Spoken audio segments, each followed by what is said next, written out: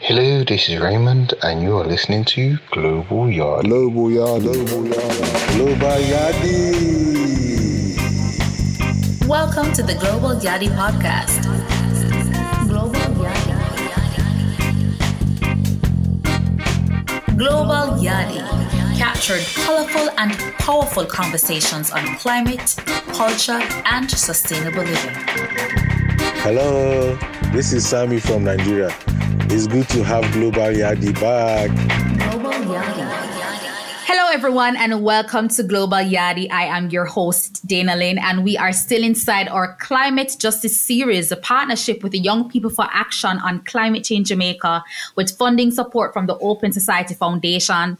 I do hope that you've been enjoying the series thus far. We have been getting some good reviews, and I am so heartened. Just today on Instagram, we would have seen a dance artist from Sweden, all the way from Sweden, including one of our Global Yadi episodes in her performance, so we're very excited. And that's why we say we are the Global Yadi, here recording from Jamaica. We're very excited that we're able to connect with the world.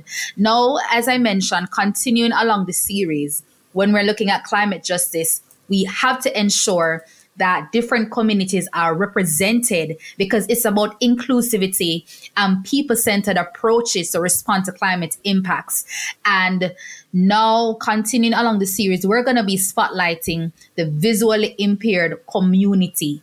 First and foremost, I wanted to share some important facts from the World Health Organization that an estimated 1.3 billion people experience significant disability. However, of course, in our context, we love to say differently abled, because we are differently abled. It doesn't, of course, we're limited in some functions in some respects, but it doesn't mean that we are, 100% incapable or whatnot. And I know my guests are going to offer some clarity on all the terms and how we would want to refer to the community.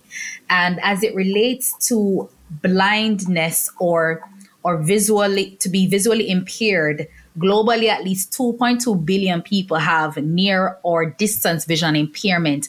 And I think a lot of times when we are talking about climate justice and climate impacts, underrepresented communities, marginalized communities, or whatever term that we associate ourselves, we are still not centering people with different abilities. And that's why we're having this conversation now. And I'm excited because we're joined by two gentlemen who are going to speak to us. Conrad Harris, who is the Executive Director of the Jamaica Society for the Blind, and Patrick Layafette, who is a communication consultant and the station manager for Chris Mix Radio. Gentlemen, welcome. Hi, Dana. Happy to be here. Yes, indeed. Thanks. All right. Thank you so much. Thank you so much, Conrad and Patrick. I love the rich voices. Patrick is just so obviously the radio voice. When people hear your voice, do they ask you if you work in radio or something like that, Patrick? Well, I usually tell them I get my voice patterned from Conrad's. Oh, that's nice. That's nice. Yeah. All right. So I want to jump right in the conversation. I'm going to start with Conrad. Conrad, it said visually impaired people are disproportionately impacted by climate change. So climate change affects us all. But when it comes to the visually impaired community, there are different ways at different levels to how your community is affected. Can you share some of the ways that your community is affected by climate impacts? Sure. And I want to go from, I guess, the general to the specific, because as a general rule, oftentimes when persons are planning, they're not planning for persons with disabilities. They're not planning for persons who are blind and visually impaired. So it means that many times the systems that we put in place do not consider persons who are blind. So we get left out. The plans, the arrangements don't accommodate us. So that's a major thing. And it affects everything else. Persons who are blind or visually impaired, you'll find that quite often these persons may have mobility challenge. They have persons who are not able to go out on their own, whether because of lack of training or other reasons. And this means that, if you have issues, for example, such as where you might have overheating, so they may live somewhere and it's extremely hot, it might not be easy for persons to find alternate locations where they can cool off. So that's one of the ways in which persons could face severe injury, heat stroke, etc., because of their inability to move around easily. We also we in Jamaica have probably one of the highest electricity costs in the world. So it also, and the fact that most persons who are blind are unemployed, it also means that we can't afford the cost of running AC to keep ourselves schools. So that is another major challenge. Another thing I would look at is the way that we issue emergency alerts, and we now use cell phones a lot, and many of the messages are issued over the cell phone. But you still have a large number of persons who are blind or visually impaired who are not able to use the smartphone properly. So I know that I know persons who will store up their message until they find somebody, a family member or friend, who can actually go through the messages with them. So those are just some of the ways in which this climate issue can affect persons who are blind negatively. Right. Thanks for sharing that, Conrad. Patrick, I want to swing the same question to you to see if you have also additional perspectives on that. And even I should have actually asked before we got to the climate impacts, how it is that we continue to, exclude visually impaired people when we think about daily ways or ways of operating. You see, one of the great things that's overlooked for me in the realm of having a disabled person in your household, when you have a disabled person in your household, more than likely the economics of that household would depend a lot or influence a lot by this disabled person, because you're going to try and accommodate the individual. So a lot of your spending and your daily activity and what have you would have to somehow be in line with the independent living or daily living of this disabled person. Now, since it's so important and they make such a difference in the economy in the household, it's a little bit a myth to me why people don't understand how great of a marketing energy, source, power this disabled person has. So when you do things the way they do things in Jamaica, disaster preparedness for emergency management and stuff like that, there's not that much emphasis placed on the disabled in terms of the dissemination of the information. How do we get the information? The information transfer to us. If somebody don't tell you something you don't know, or if you don't listen to the radio, you can't watch the television. Oftentimes the television says the time is, and you don't hear what the time is. You understand what I'm saying to you? So in terms of catering to the needs, it's, as Conrad said in the beginning, it's not a part of the process of putting together We're not included. Now, how to do so is very important. We have a community, the hearing impaired community. To this day, they don't have access to the emergency system, like 911 or 119. I beg your pardon. If a deaf person is home and there's an issue, someone breaking in the house, they can't bawl out. They can't call the police. But they could text. So the emergency service also needs a text receiving device. Everybody have a device just about. And everybody can basically text. And to make it even across the board, so the hearing impaired and deaf community can be included, there should be a text receiver. So what obtains for the blind community, though, in that context? What's available to you? Some years ago, a disaster preparedness manual was put together. I can proudly say that my wife, Indy McClymont Lafayette, had contributed to that project. And that disaster preparedness emergency management program for the disabled was put together as a manual. And I also, if I'm not mistaken, believe that it was also converted in Braille format. You're correct about that. So there is that part of it. However, this is the digital era, and it's much easier for an individual to receive the digital text message. And even though we are blind or visually impaired, the phone is able to convert that message into speech so we can read and hear. So it's just the little common things that escape us sometimes.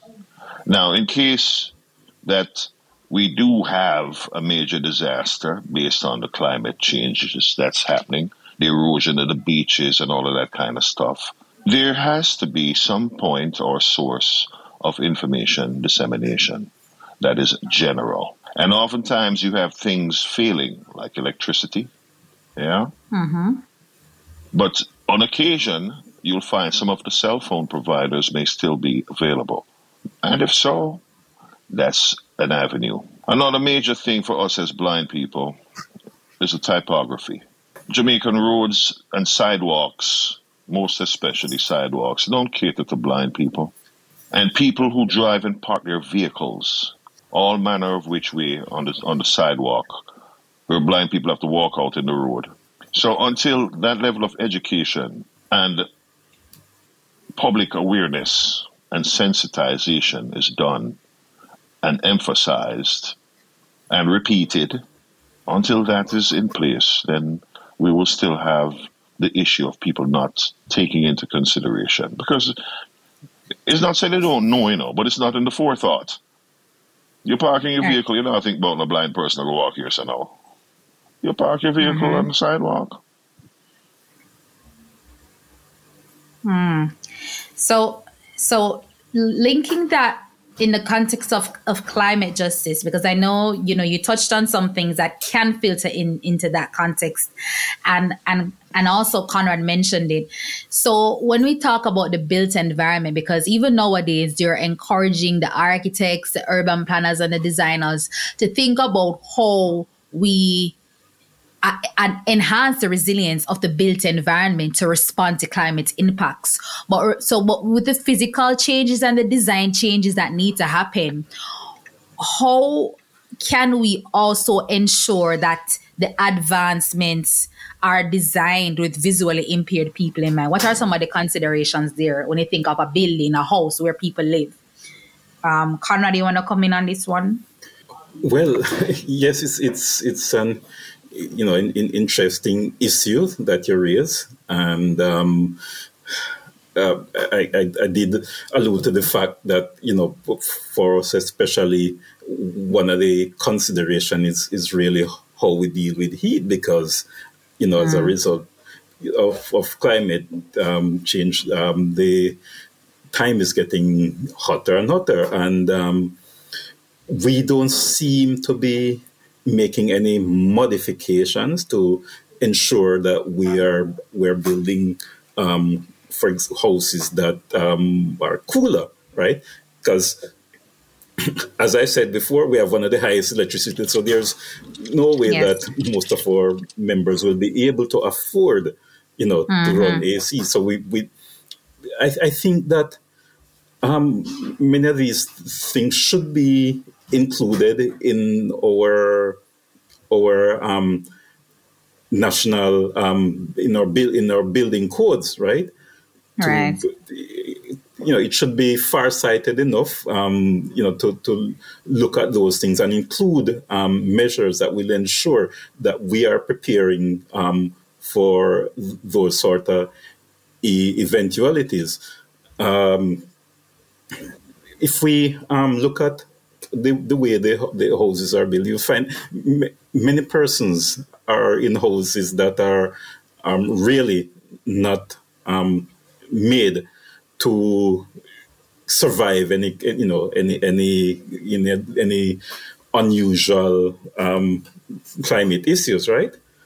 So I think it's mainly an issue of planning. And the other thing was, as I had alluded to before, is that we need to be more cognizant of the persons who we live with, looking at, as I say, if there are persons who are blind or visually impaired in your household, that you're more aware of their situation and their ability, for example, to move around, get from one place to the other. But I guess the biggest issue would be, as I said, that we have housing stock that can really keep persons cool. I heard, my mind wandered off on one of the points that you made when you mentioned about persons who live with people that have disabilities, and Patrick also mentioned it at some point in time. But I do think, when you live with somebody who has a disability, the level of responsiveness is absolutely greater, because of clearly that connection or duty that you have to that person. My concern sometimes is observing people with disabilities in public spaces, and what that could also mean when we have extreme weather events and natural disasters, So there is some sort of sensitization that needs to happen, and something culturally. I don't know what your perspective is on that, but in the context of natural disasters, how do you think we can improve either accessibility or support for visually impaired persons? Patrick, you have any thoughts? You see, it comes around to sensitization of the quote unquote able-bodied individual. And the government also. February 14 last year saw the bill, the Disabilities Act, come into play, ratified and approved and everything. So we do have the Disabilities Act. There's a 2-year period in which compliance and people will adjust to all of that kind of stuff. But what this means is that building codes and many other things would have to fall in play to deal with compliance. All right? Now, you have organizations that issue building license and certificates and all of that. There's a building code that is there. Mm-hmm. Now, I don't know. This is just me, my own little thing. I don't know whether or not they consult the organizations like, let's say, the Jamaica Society for the Blind. Conrad could probably educate me on that. But the decision makers about certain building codes and adjustments and what's needed, I don't know if there's a consultancy. The reason why I say this, because stupidness happens. There is a school that, and most schools, the computer lab is not on the ground floor. It's usually on the second floor. Right. There's a particular organization, educational institution, that don't want blind people or don't have blind people coming there because them feel that they're going to fall down the stairs and them can't come upstairs because this and that and that and this. I don't want to call the names. All right? But Conrad can tell you, these are the things, the stereotypes that's associated with blind folks, as if we can't do nothing for ourselves. Yes. No, we have all kinds of people, all strata of the realm of business and civil society. As long as we get the tools and get the access, we can perform. Now, you have climate change occurring. I said the UN said if we don't drop the level to at least 16%, the world's going to be in some serious problem with overheating, erosion, all kinds of everything. You see what climate change is bringing. Stronger hurricanes, flooding and all them kind of stuff. We're even getting greater droughts.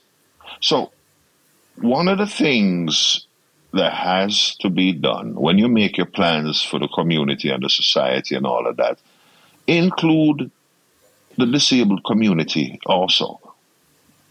Yes. And not only include them, try and source from them, because you probably have some great experts in that community that can truly assist. If you put out a call, you would be surprised. Yes. So I'm saying be more inclusive. If you're going to do things that's going to dictate our life and our independence, give us a chance to contribute to it. And give us an avenue or a vehicle in which we may communicate, information be disseminated to us. We can get information too, just like everybody else. And we get a chance to input. We would like to be able to input, not just receive, but input. Love that. Love that point.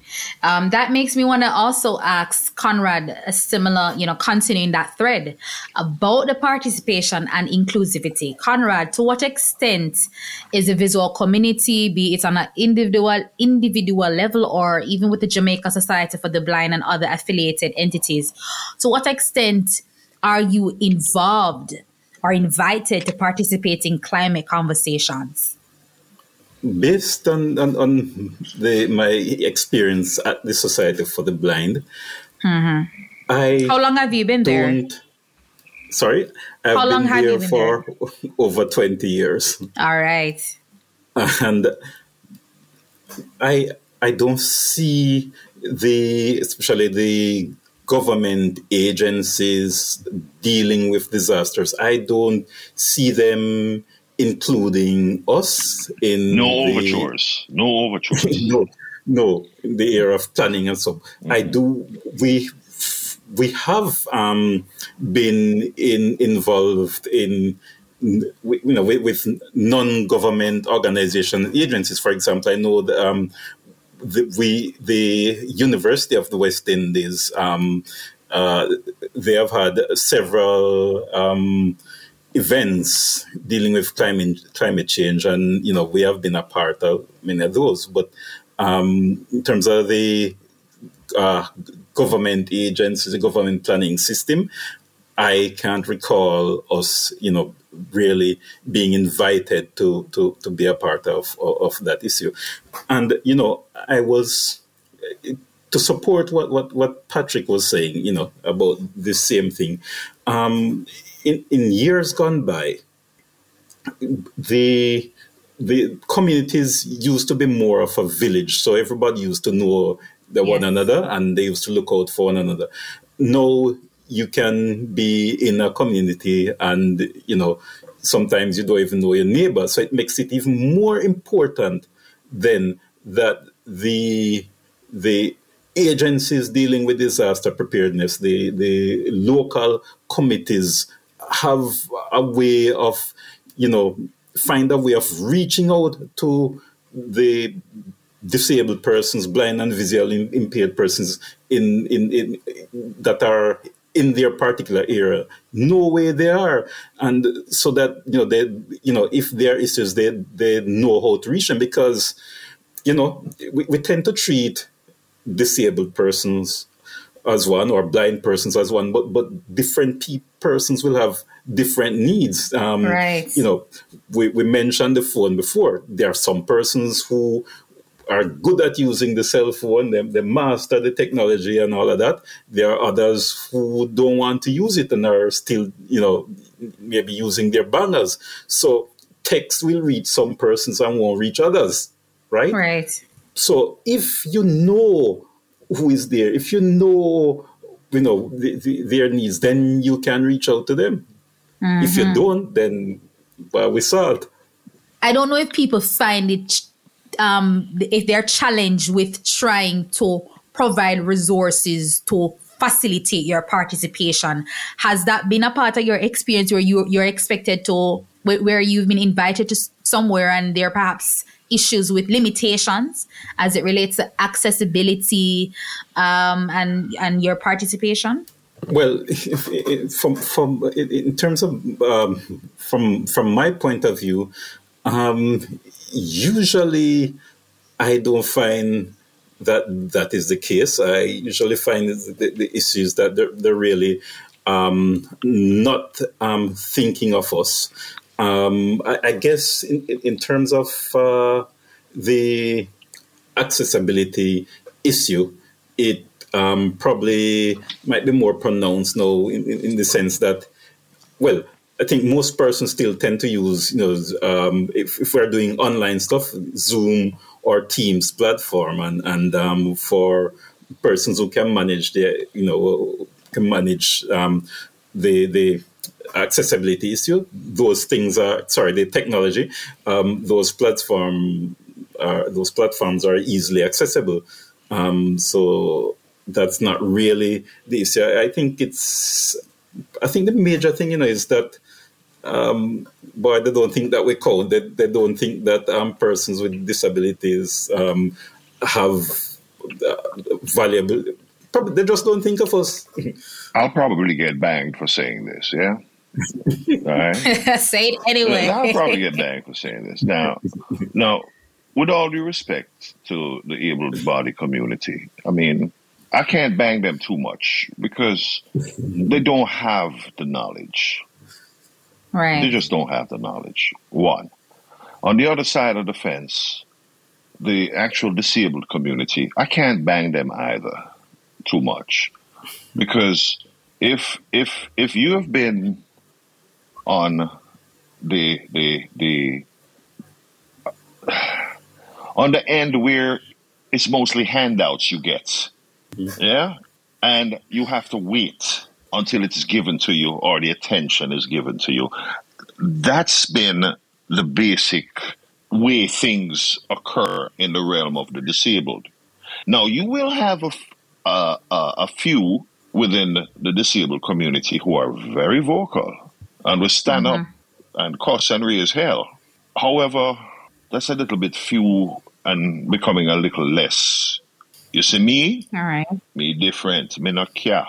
And because I have a voice in media, I will still do my best to insert myself in many areas where I can make a difference. So I've found myself on many different entities with a broadcast commission, because Jamaica is making that transition over to digital media. All right? And one of the things that I didn't want to see is us get left out of that process. Because one of the major things for us is receiving information and giving information. Because our community, we don't have a source for ourselves. However, with the digital realm being activated, that too is possible. However, there are certain things that I would like to see occur when the digital realm occur. In the United States, at least 50 hours of broadcast or telecast time is audio described. A simple thing, audio description. So if the person say, and now the time is, you don't hear nothing, we want some description. It's 7 o'clock. When things are being read or presented on the television, audio description, simple things. Right. So now the fact that Jamaica is going all digital, we need a source that we can listen to for emergency service. Climate change is occurring. We need to identify places that we can go in case of an emergency, designated places, and designated people and vehicles that can assist us to get where we need to go.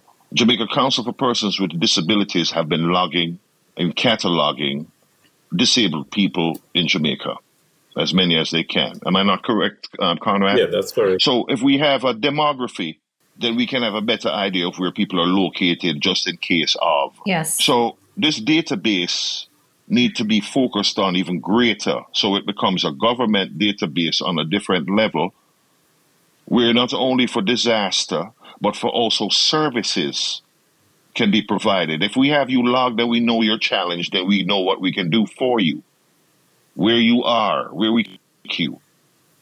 So there's need to be a greater documentation of the communities, the disabled communities, because as climate change gets more, things will occur more, and we will need to know more about the individuals that are in the greatest need, the greatest challenge, the most vulnerable in our communities. Yes, a solid point. But I want to also ask, before we speak about climate response, there is still hovering in the background the gaps that are associated with climate awareness.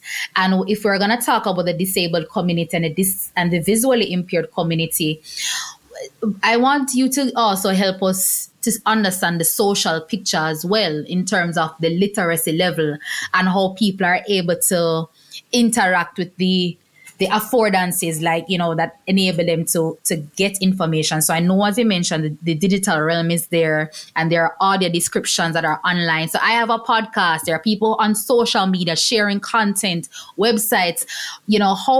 How is it that we can improve access so the community can absorb this information?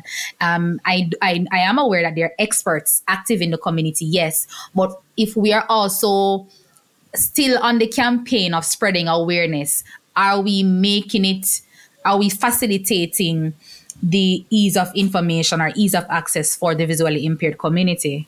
Ooh, that's a tough one, sis. You see, I get down to common brass tacks, common brass tacks. If you want to inform the community of a situation, town crier, simple town crier. So it comes down again to what it is that government desires to do for the disabled community.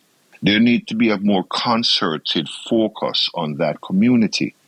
Again, if you have a disabled person in your household, the economy of that household will be determined a lot or influenced a lot by that disabled person. What you buy, how the money is spent. So that person has great influence on the purchasing power of the dollar and the market in which you go purchase. So you understand what I'm trying to say to you with that situation? They're important. You can't put them to the side. They're very important to the mix of things. Now, there are buses that have been assigned to the disabled community. The frequency and everything of them, I can't attest to. But I'm saying, if there's an emergency tomorrow, how many of those buses are assigned to go pick up at a certain point? What kind of coordination is there that exists right now with government? Is there anything? And if there is, how do we know about it? How can we be informed about it? God forbid something go happen tomorrow, earthquake or what have you. You understand where I'm coming from? Yes. Or even, as you mentioned, buses. We talk about the audio descriptors. In other countries, when you're traveling on the bus, at each destination point, there is a recording or an audio, a voice that informs the passengers at what point along the journey they're at. Yep. And I think that is also something that can help, because a lot of times I see blind people, visually impaired people, traveling on their own. And you don't know where you're getting off. Right. And it could happen very well. You live in certain areas, there's a landslide, there's something. How is it that you can now know, I can divert and change another route? So even some of the innovations and the affordances, how is it that how we can adjust and even integrate this to make life easier for the disabled community, something that we need to think about. It just shows that we need to have an emergency warning system which is accessible to all. So, you can't have one mode, you can't be text or thing. You have to have a setup that provides information in multiple ways, so that it's everybody can receive that information. All right, but Conrad, tell us what is important in this context. And I don't want to say we don't care about everybody, but we want to have a better understanding of what's appropriate for the visually impaired community. So what should that warning system do for the visually impaired? No, so what I'm saying is that yes, text is one method, because we have many persons now who can use a cell phone and receive that information and read that information. Okay. But not all persons can do that. So then you would have to have another method, some kind of audio method. It could be, for example, like let's say a system where all the phones in a particular area vibrate. I know, that once you hear that, you dial a particular number, but it has to be something that will ensure that everybody can reach it, those who can use the technology and read text, as well as those who can only use audio. In winding down, though, I want to also bring in, and perhaps we're also hoping that we can connect, because we've been trying to connect with some of the youth in this space. What role do you see visually impaired youth playing as it relates to helping along some of these transformative processes that are needed for climate justice in your community? Conrad, I can start with you. If I hear you correctly, you're asking the role that visually impaired youth can play? Yes, and the space for them. Mm-hmm.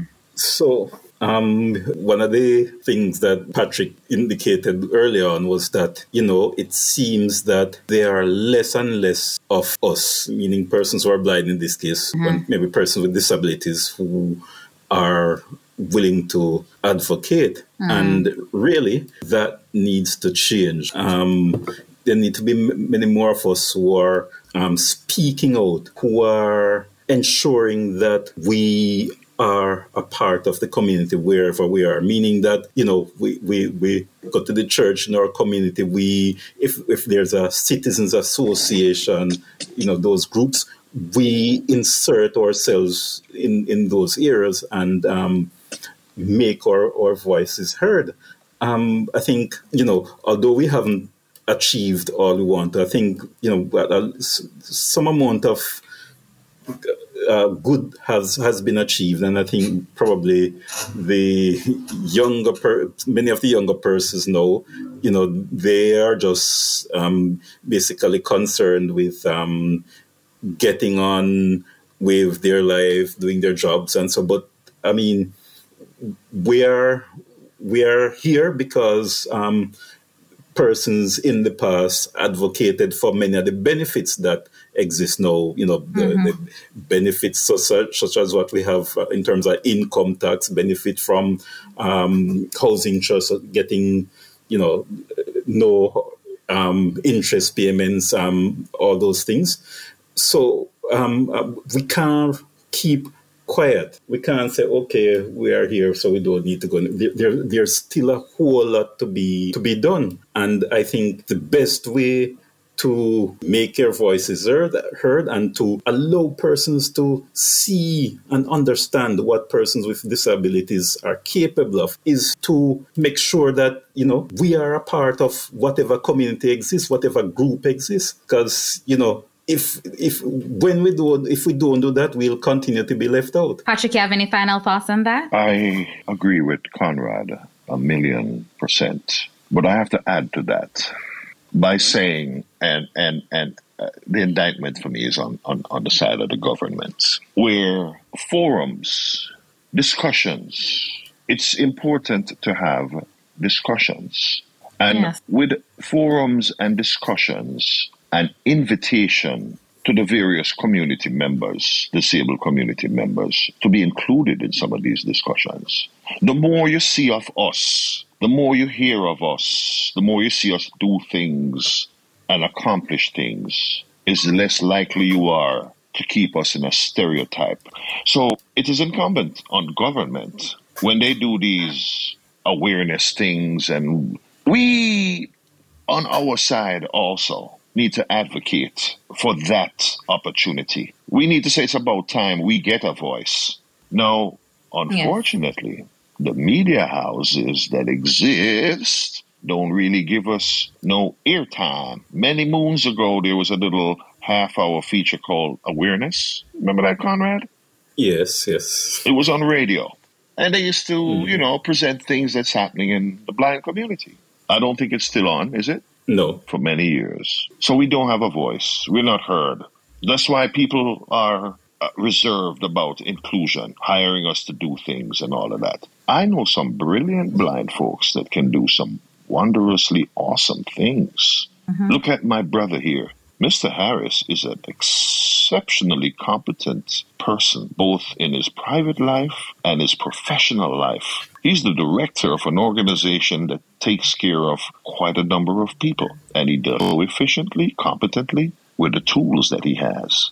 So all I'm saying is, put us in a position where we can at least display our accomplishments and achievements. That would help to educate the general public, man. Sensitize them to what we can do. And don't be so afraid of us and think that our blindness is a disease that's catching or something. Or it's a burden. Yes. I think that's how people think. Yes. From your blind, your life done. No. My good brother and myself can well attest that we're very much alive and kicking. Are we not, see? Yes. Definitely. So, yeah, I love that closeout. My takeaway from what you just said, what I'm getting from that is you're saying, let's focus on elevation for representation. Because, yes. Right. Yes. Because we are VIPs. Yeah, man. Conrad and I, we are VIPs. Mm-hmm. We're visually impaired professionals. I thought you were going to say, and you're very important people. I'm going to ask. Well, we're humble. We all are. But there's so much. Yes, there's so much to more that we could explore in this context. But I want to thank you both for taking the time for sharing with us and opening our minds as to the considerations that we ought to make for the visually impaired community. And Patrick and Conrad, one of the important things that you both underscored, it's not about treating people who are visually impaired within that stereotype, because like you said, we're differently abled, and there are skills and talents. Like Patrick, you're a station manager, for Chris Mix Radio, so it's like a similar skills that you have for persons who are within the radio and media space. You're a media practitioner, you're a communication practitioner, and Conrad is an executive director, a leader in his field, human resources and all of those other gamuts that comes with management and people management. So very much, we need to focus on how we have conversations with the differently abled community and not just for. And that's the very reason we are bringing you in this space, so we can normalize your inclusion as we ought to, for not just climate justice issues, but the broader, scope of societal issues as well. But very grateful for the insights that you've shared with us today. So Conrad Harris, Executive Director for Jamaica Society for the Blind, and Patrick Layafette, Communication Consultant and Station Manager for Chris Mix Radio.